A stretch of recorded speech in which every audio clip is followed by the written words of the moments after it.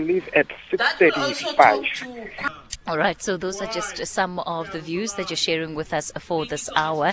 Let me get into our conversation for this hour, which is to focus on the work that is being done by SALGA to reach out to communities. Of course, what we're seeing happen in Mamelodi today is not the only venue where this campaign is being rolled out. It's also taking place in SALGA. John Mpe is the Provincial Chairperson of the South African Local Government Association. Mr. Mpe, good morning to you. Thanks for your time this morning.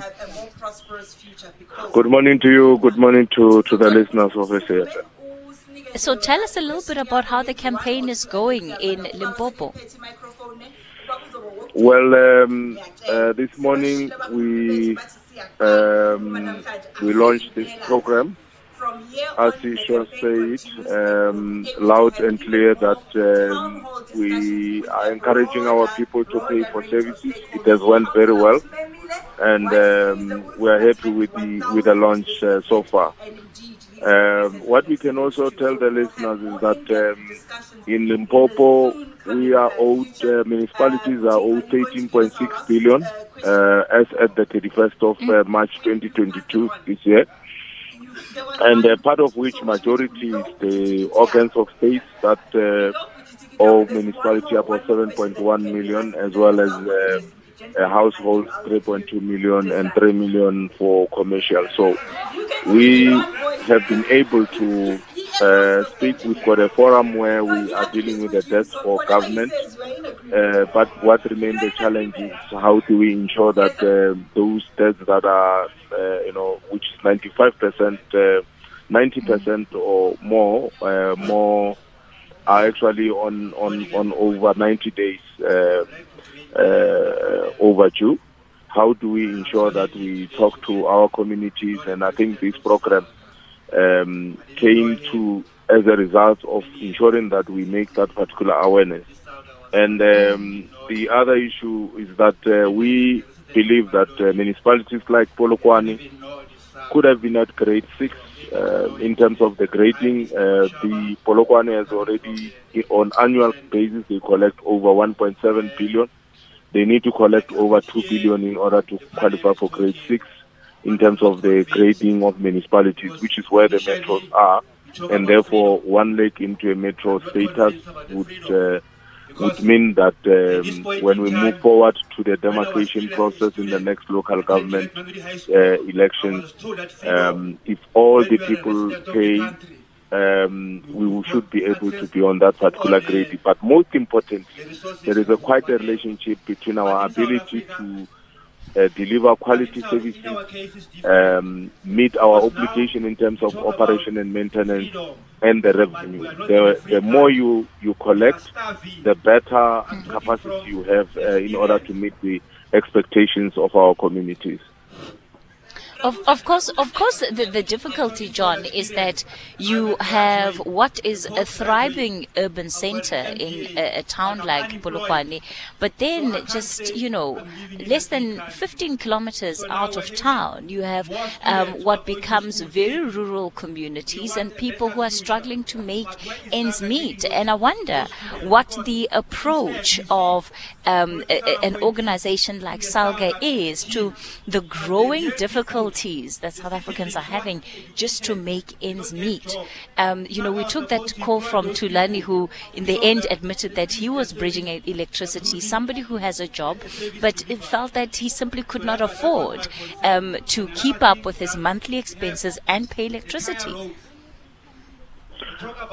Well, it's quite a challenge in terms of the economic conditions. But what we are doing, for example, in Polokwane, is that you have seen that we have started to expand infrastructure to rural communities.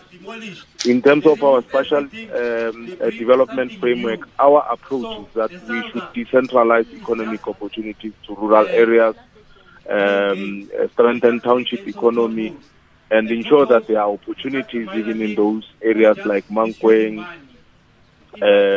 Asisho, and other areas, Molechi, Molepo, and those other areas outside. And that is why if you come to when you were in Limpopo, you would have seen that, unlike in other provinces, you have seen the expansion of infrastructure like hard roads into villages, not just linking villages, but trying to build more infrastructure, expand the infrastructure to rural areas. But over and above that, we've got also an indigent policies that we to try assist those who are unemployed so that they qualify as indigent. They receive free basic services like electricity and ESCOM. Of course, our expectation is that once you are an indigent, you will also not. And we will continue to do so. As we are launching Asisho, we encourage. Hello, Mr. Mpe. Discussion. All right, we continue the conversation. Apologies for that slight loss in transmission. I think just some gremlins are in the system. We're coming to you live from the Tshwane Regional Mall in Mamelodi today as part of the Asisho campaign, a campaign being run by SALGA to reach out to communities and to talk about the state of local government and the challenges that people are experiencing. John Mpe is the Provincial Chairperson of the South African Local Government Association in Limpopo. He's also part of where the SALGA campaign is being run in that province today. And he's been talking to us about, how the campaign is going and also just what he believes some of the challenges in that province are. John, you talk about the rollout of infrastructure to areas outside of Polokwane, and I must say, I haven't seen much of that, hey? What we used to call the old townships and the old extensions. If you, for example, if you look at areas like Moleji, I know that the last time probably you visited Bloberg, which is outside the municipality of Polokwane. No, I'm actually in Moleji every 4 weeks, John. So I know what I'm talking about. Yeah, well, if you look at Moleji, for example, you've got a road that has been built in villages, like even in Mushate, as well as other roads linking up Blood River to the other side of Moleji. So it might not be that if you look at every ward in Polokwane in the past financial year, we had a road under concession program. In every cluster, we had roads that we were building. Of course, we are not building very long roads because of financial resources, but just building that 1 kilometer every year, it does make a difference in terms of linking up our villages. So the roads that you're talking about, John, are the main roads. So these would be main key arterial roads that move and allow for ease of movement from a place like the central district into, let's say, a particular rural area. One would think that that would be the expectation, right? And so when we talk about servicing communities, at what point does it go beyond they no longer have to use a gravel road now? We've been able to build a tar road. And you as SALGA, how do you enter that conversation with some of your stakeholders in provinces like a place like Limpopo, where you have a thriving urban center but very quiet in rural areas? Well, we'll give an example of Polokwane. We have now introduced a program where instead of doing regraveling, with regraveling, you regravel a road today and tomorrow, it rains and it gets washed away with the unpredictability of the weather that we have seen in recent times. So what we have introduced is that our priority now is to tar roads. If we cannot tar roads, we will then pave those roads. With regraveling and creating of roads, we are no longer going to issue any tender about that. It is only going to be that we will strengthen our yellow fleet as a municipality in order for us to then do it ourselves. Because part of the wastage comes when instead of tarring, instead of paving, you go for regraveling, that you also issue a tender for people actually to bid. So we are doing away with that particular approach. We will be encouraging more and more municipalities rather to prioritize paving in those roads that are, they are strategic, but they are not having that heavy load as because with paving, you also know that you're gonna have to use human beings to actually put up those bricks. You're gonna be able to buy those bricks locally, and it can actually encourage cooperatives. We will also be encouraging cooperatives to start producing within the local area, so that we can actually,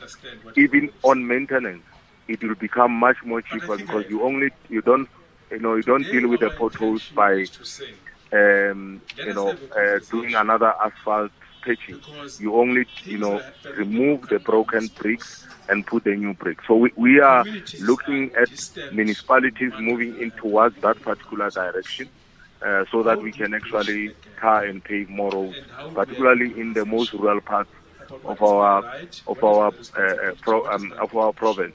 You have also seen that we have expanded services like firefighting. If you look at service in Mulej, once again, we are completing a fire station, a modern fire station with a municipal health center just next to to our satellite offices in the Ahanan cluster. So it is part of our program to say, how do we expand economic opportunities? If you, for example, go to Tibani, now there is a shopping center.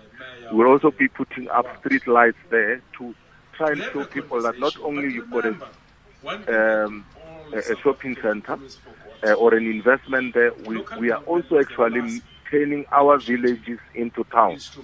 And that is our approach. And in recent time, when you come to this part of the country, we'll appreciate that we can also show you some of the areas where we are really developing on a fast rate. However, we are acknowledging that it is not enough to deal with the challenge that we have of unemployment. Of course, more needs to be done by ourselves as municipalities. All right, we're going to leave it there for this morning. John Mpe, he's with SALGA in the province, and as you can hear, of course, very difficult to probably separate the two roles, right, in terms of his political position in that province as well. But we leave it there for this morning. That's John Mpe on behalf of SALGA. It's just gone 10:30. Let me take you over to the news desk with the latest headlines.